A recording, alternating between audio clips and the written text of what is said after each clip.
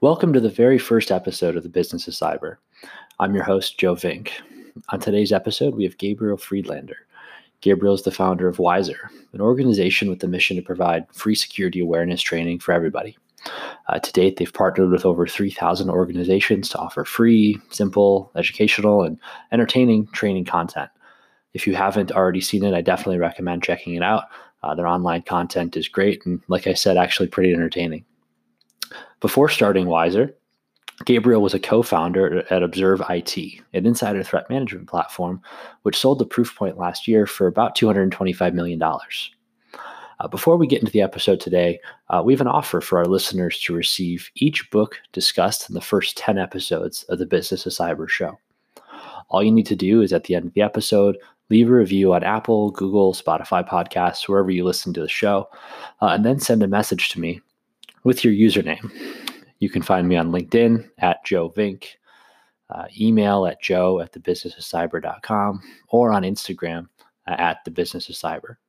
All the links to all my profiles are in the show notes, and I'm going to announce the winner after the 10th episode. So that is more than enough from me. Thanks for checking out the Business of Cyber. And now into our first episode.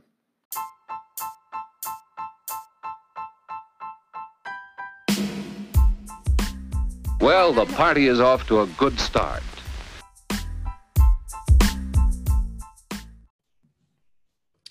Gabriel, welcome to the show. Thanks for joining me today. Thank you very much for having me. Sure thing. Well, as a way of kicking us off, why don't you tell us a little bit about yourself and how you got into cybersecurity? So I'm originally from Israel. I moved to the US about 6-7 years ago as part of a company that I founded about 14 years ago in Israel. It's called Observe It. It's a company that dealt with insider threats.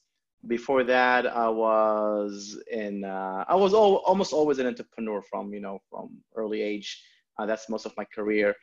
And I was dealing also with IT. So Observe It was about, the idea began because I was troubleshooting. I was helping to troubleshoot server issues and problems that my customers had.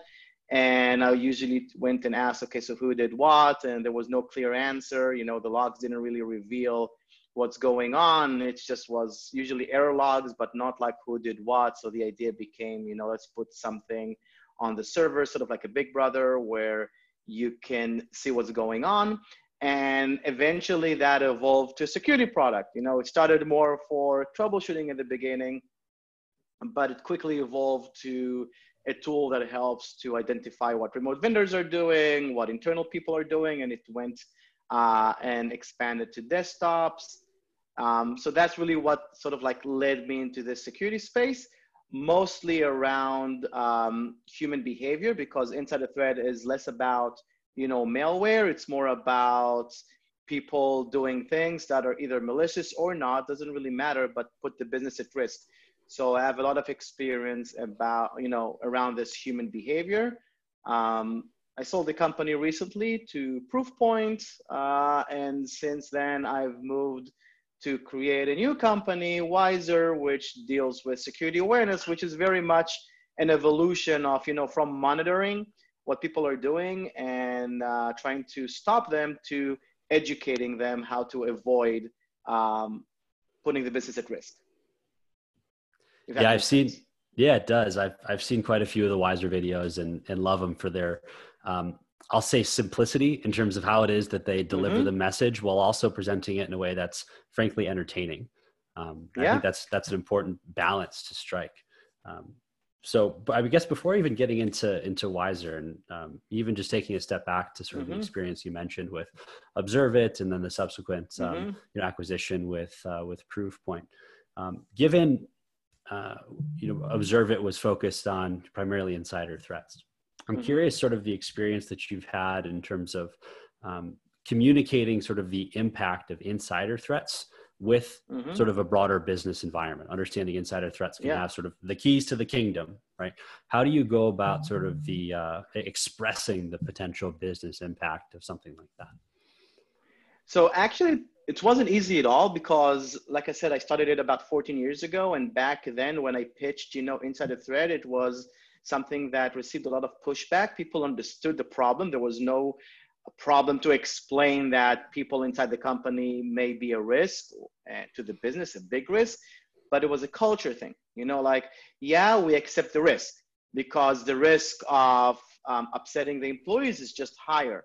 So it was very, very hard to communicate insider threats as something that needs to be addressed. So what we did back then in order to overcome that culture problem is we said, okay, instead of looking internally, let's start focusing on external vendors that are coming in and let's see what they're doing. And that's sort of how, we penetrated that market by repositioning it a little bit as a remote vendor monitoring solution instead of an insider threat solution. Eventually, people started to see that, it wasn't only the remote vendors that are causing the problem, it's also the people. And it sort of trickled into the business. And as more regulations came in and more requirements for knowing what people are doing from a regulation point of view, that took off. So today, I don't think there are a lot of businesses that are ashamed to talk about insider threat. Insider threat is much wider than just a tool, than just, observe it. If you look at insider threat, it's, like I said, a lot of them are related to I wouldn't say negligent, but, people that are not aware that they're putting the business at risk. And when you build an insider threat program, which is something that I usually suggest, it helps to streamline the overall security posture in the organization because it helps to bridge the gap between, for example, HR and cybersecurity, between legal and because you cannot investigate a person like you investigate a malware. You cannot have the SOC, look into the CFO's computer and figure out, oh, he's putting the business at risk, even though he may or she may put the business at risk. So you still have to balance that. And when you build a holistic approach for managing people inside the company and the risk that they may pose to the company, you get such a better overall security posture to the organization. Because remember, all of the cyber criminals are taking advantage of people. They're phishing them, and people may fall. People are also being recruited without even, understanding that, and they're putting the business at risk. So it's really, really helpful to have that program. Absolutely. Yeah. And I mean, I think we've all seen examples of very, very targeted sort of phishing campaigns and insider campaigns that, you can tell it's not sort of a spray and pray sort of tactic, right? It's very, very targeted, very, very researched. So, I mean, just to dig into that a little bit more, I mean, how do you advise organizations sort of approach that balance in terms of the HR policies and the training that goes into sort of the insider threat and the sort of the people side of the problem, while also using technology to mitigate the risk there? How do you sort of strike that balance? So what I usually suggest is, make it personal. And it's not only for insider threat, it's also for, generic cybersecurity. So first of all is find windows of opportunities to talk to people. So the first one, which is probably the best one, is when they're hired. So the HR, accepts that person. So beyond the regular HR policies, have them being sent to the security team, but they have to go through some training as they're hired before, because they don't know a lot of people, when they're hired. And cyber criminals are scouting, are looking in social media, looking for all those hashtags, new hire, new job, with those badges, with pictures of badges. And it's easier to phish someone that doesn't know their coworkers yet, because they can pretend to be anyone. Yeah. So I think this is a really good, first of all, timing. Then let's talk about making it personal. When you make it personal, people listen more. So if you want to change behavior, then talk about things that they can benefit from. For example, how to protect your social media accounts, your bank information, how not to get scammed online. Those are the things that if you teach, people will eventually apply at work, because the techniques are the same if you think about it, right? Like falling for a job scam is usually through either a phishing link on social media or an email. So it's the same techniques, just, targeting personal people. So teach them how to avoid that. They will apply that at work. Talking about insider threat, it's the same thing. Like, what's the personal benefit of insider threat is that people don't realize, but they can be recruited. And people share on social media different stuff, and they can be abused, like if it's, drug or gambling debts or whatever, or even by mistake, you gave information and slowly you're being recruited because they had something on you, and you keep on taking higher risks just to avoid being exposed, and eventually you're theirs. So you may end up at a point where you don't know even how to stop it. Like, they can ruin your life.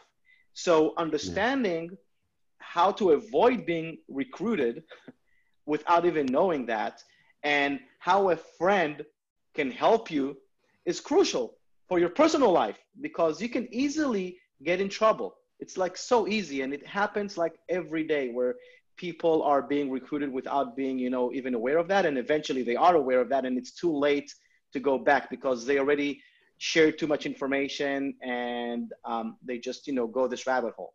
So make it personal. Got it. Okay. Yeah.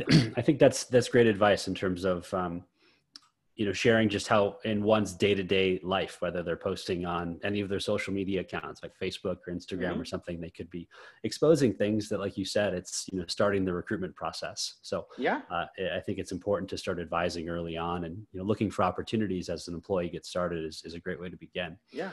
I'm curious, sort of within a, employee base, within an organization, would you tailor that towards maybe the executive staff or sort of key IT personnel who may have access to more sensitive information? Or is that something you think is sort of fundamental for, every employee within the business? Well, first of all, it's fundamental for every employee, but I would, the more attention you put into it. So if you target it to executives, look, it's hard to ask executives, unfortunately, and they're the most important ones because they have the biggest target on their back. They have the most access to information, the most influence in the company. So obviously, cyber criminals are attacking them, but they usually are the busiest, and they're not willing in many cases to play ball. So, but you still have to train them. So you have to think about what are those specific attacks that are targeting executives, and teach them more tailored. So I would definitely do that. And also for example, for the finance department, we can talk about things like wire fraud. For the HR department, we can talk about, W-2 scams. So it's better to obviously sort of customize it based on department or people. But at the basis, everyone has to do that. It's a fundamental part of, security. Sure. So as far as just to dig into, that notion of communication and really the relationship with specifically the sort of executive team, I'm curious, when you reflect on your experience with Observe IT and then Proofpoint and now with Wiser, what do you see as sort of the common common framework and common structure for a successful relationship between a security team and the business? So I think it's so if you have an initiative like security awareness, then you have to market it. It's not like you can force people to do something, and you can have great results in terms of KPI. Everyone passed the test, but did you really achieve the goal of protecting your company? So do people care? So you have to work hard to market it into the company at all levels, from the executives down to, all the employees basically. So find influencers, sort of think about a marketer, find influencers within the company that will take that message and trickle it into the business. Those influencers do not have to be managers. It's not by rank. It can be just people that people look up to, that people listen, and, gather them, train them, make them part of, the solution. They're not just ambassadors. They're they're helping you how to deliver the message internally. So people see that, you have maybe once a month a meeting or once a quarter with that group of influencers. Then they go back and they talk with their teams, and, you bring some bagels. People always like to gather, and people are envious. Hey, what are you they got this role of an ambassador or whatever it is, but make it parts, in order to help to change that behavior and culture. Make everyone part of the solution. Don't be up there trying to just preach everyone that it's important. have them be part of the solution. I think it's crucial. I love that. And having those ambassadors, as you put it, and just sort of allies throughout the whole organization. You have to. Yeah. And you're not alone, you know, it's right. It's everyone together. Right. And I think those traits to look for, like the ability to mobilize, and they have influence internally, that's so important. For an example, maybe other than like security awareness training, let's say, a security team is, requesting additional funding for a new control or a new investment or additional headcount, whatever the example may be, right? How do you think a security team could embrace that same marketing strategy and maybe apply it to some other new investment or new program? So, I have this saying that security in general are like car brakes, and car brakes were invented for cars to go fast, not to go slow, right? Without brakes, everybody will go slow. So if you understand what the business needs, and that's fundamental, you cannot be a security leader without understanding that you're part of a business and part of a bigger goal. Once you understand that, you understand the roadmap that the company is going, you need to ask for budget that will help the company grow without crashing. That's all it is. Like, where we're heading, okay, the development, we have this new product coming out. So let's, create a secure environment so we can rapidly test things without being afraid. Maybe we can even help, maybe we can, if we have the right security controls, we can bring people from outside. We can share it with the community, like whatever it is, just be there to help obtain those goals that the company is trying to achieve. So instead of just talking about risk all day long, it's risky. Everything is risky, but people will listen to you more when you're, again, part of that team of trying to help to achieve the goals that the business is trying to achieve.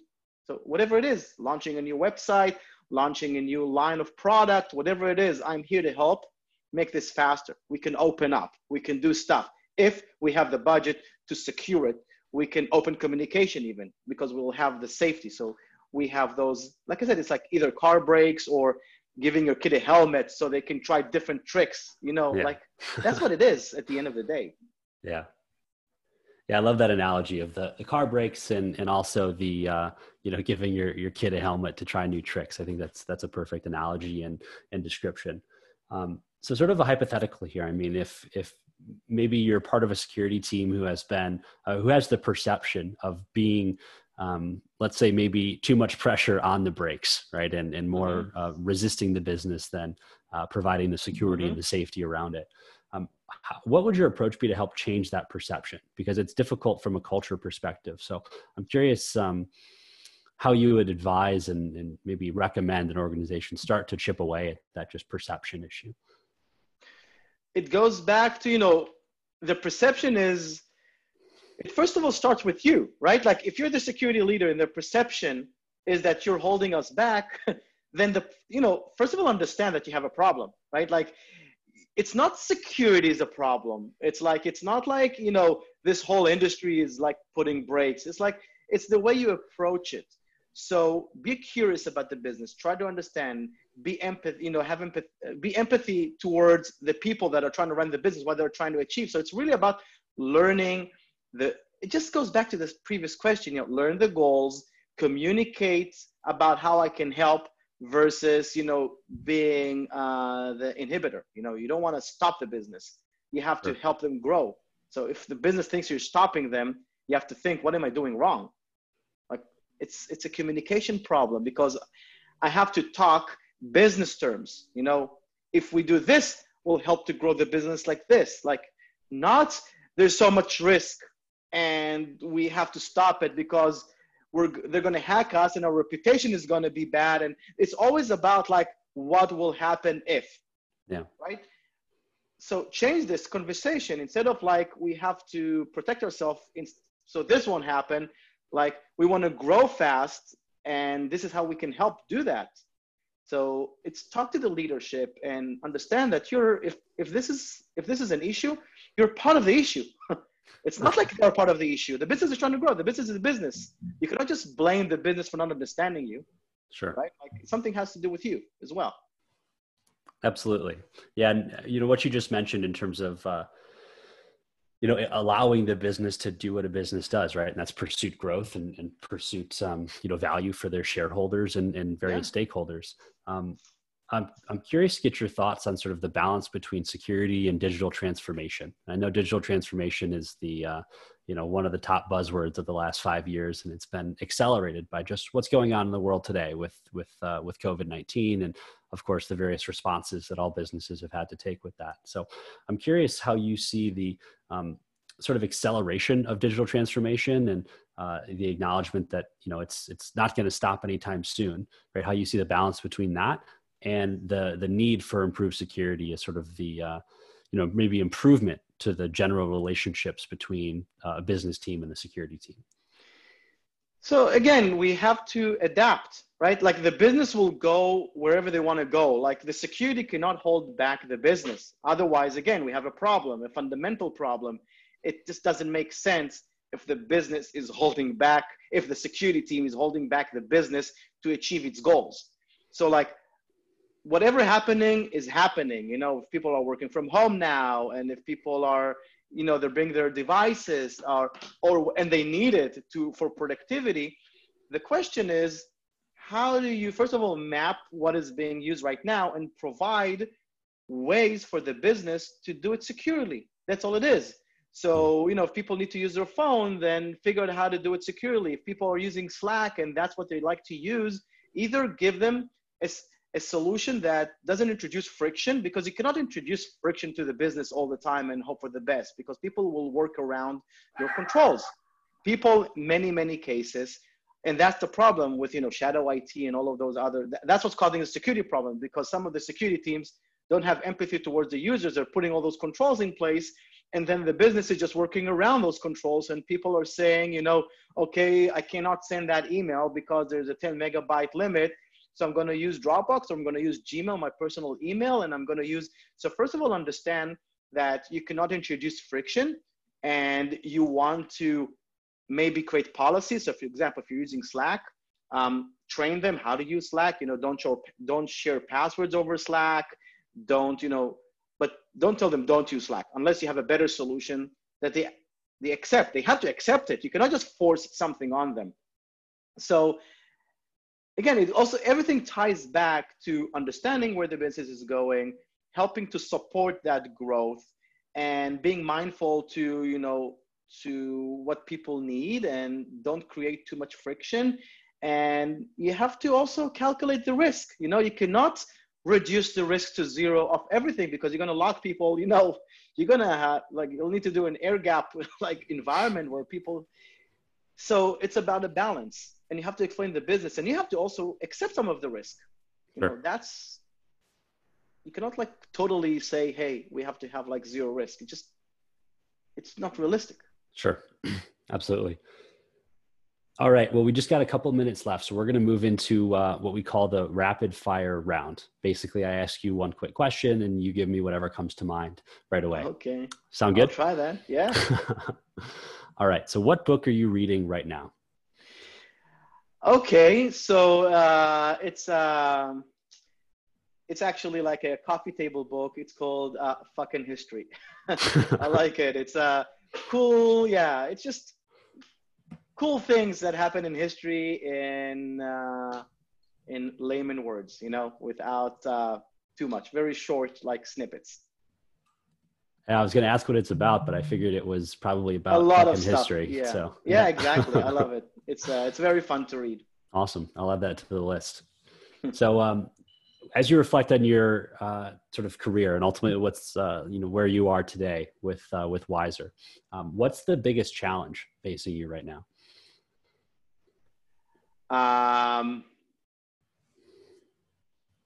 That's a good question.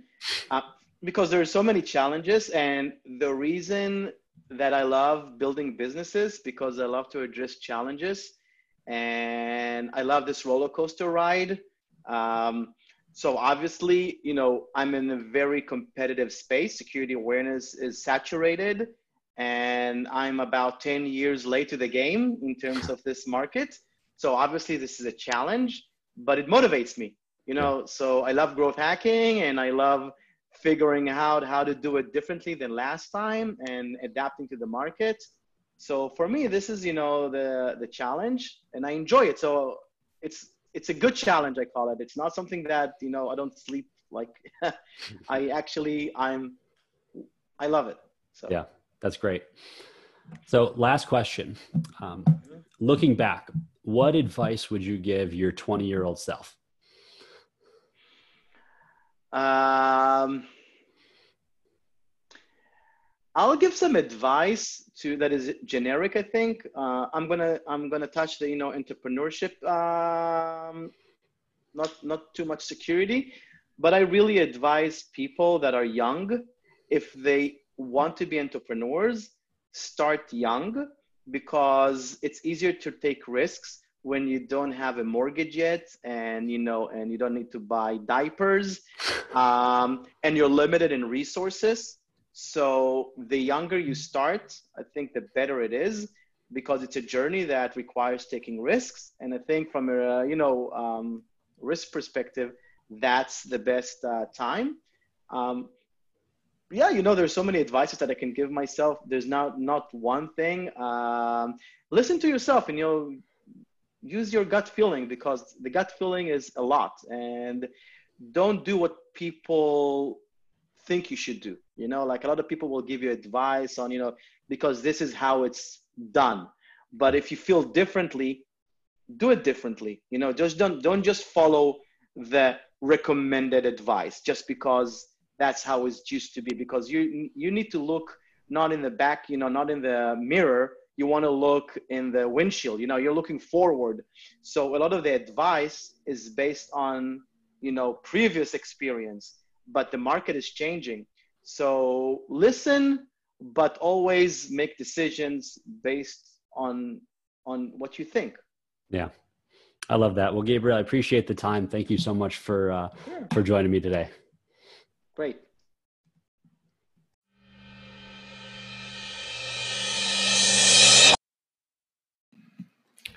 What a great episode. Big thank you to Gabriel for joining us.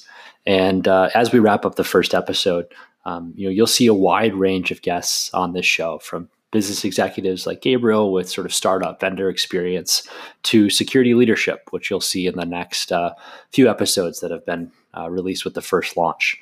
So be sure to subscribe, be sure to tune into future episodes of the Business of Cyber.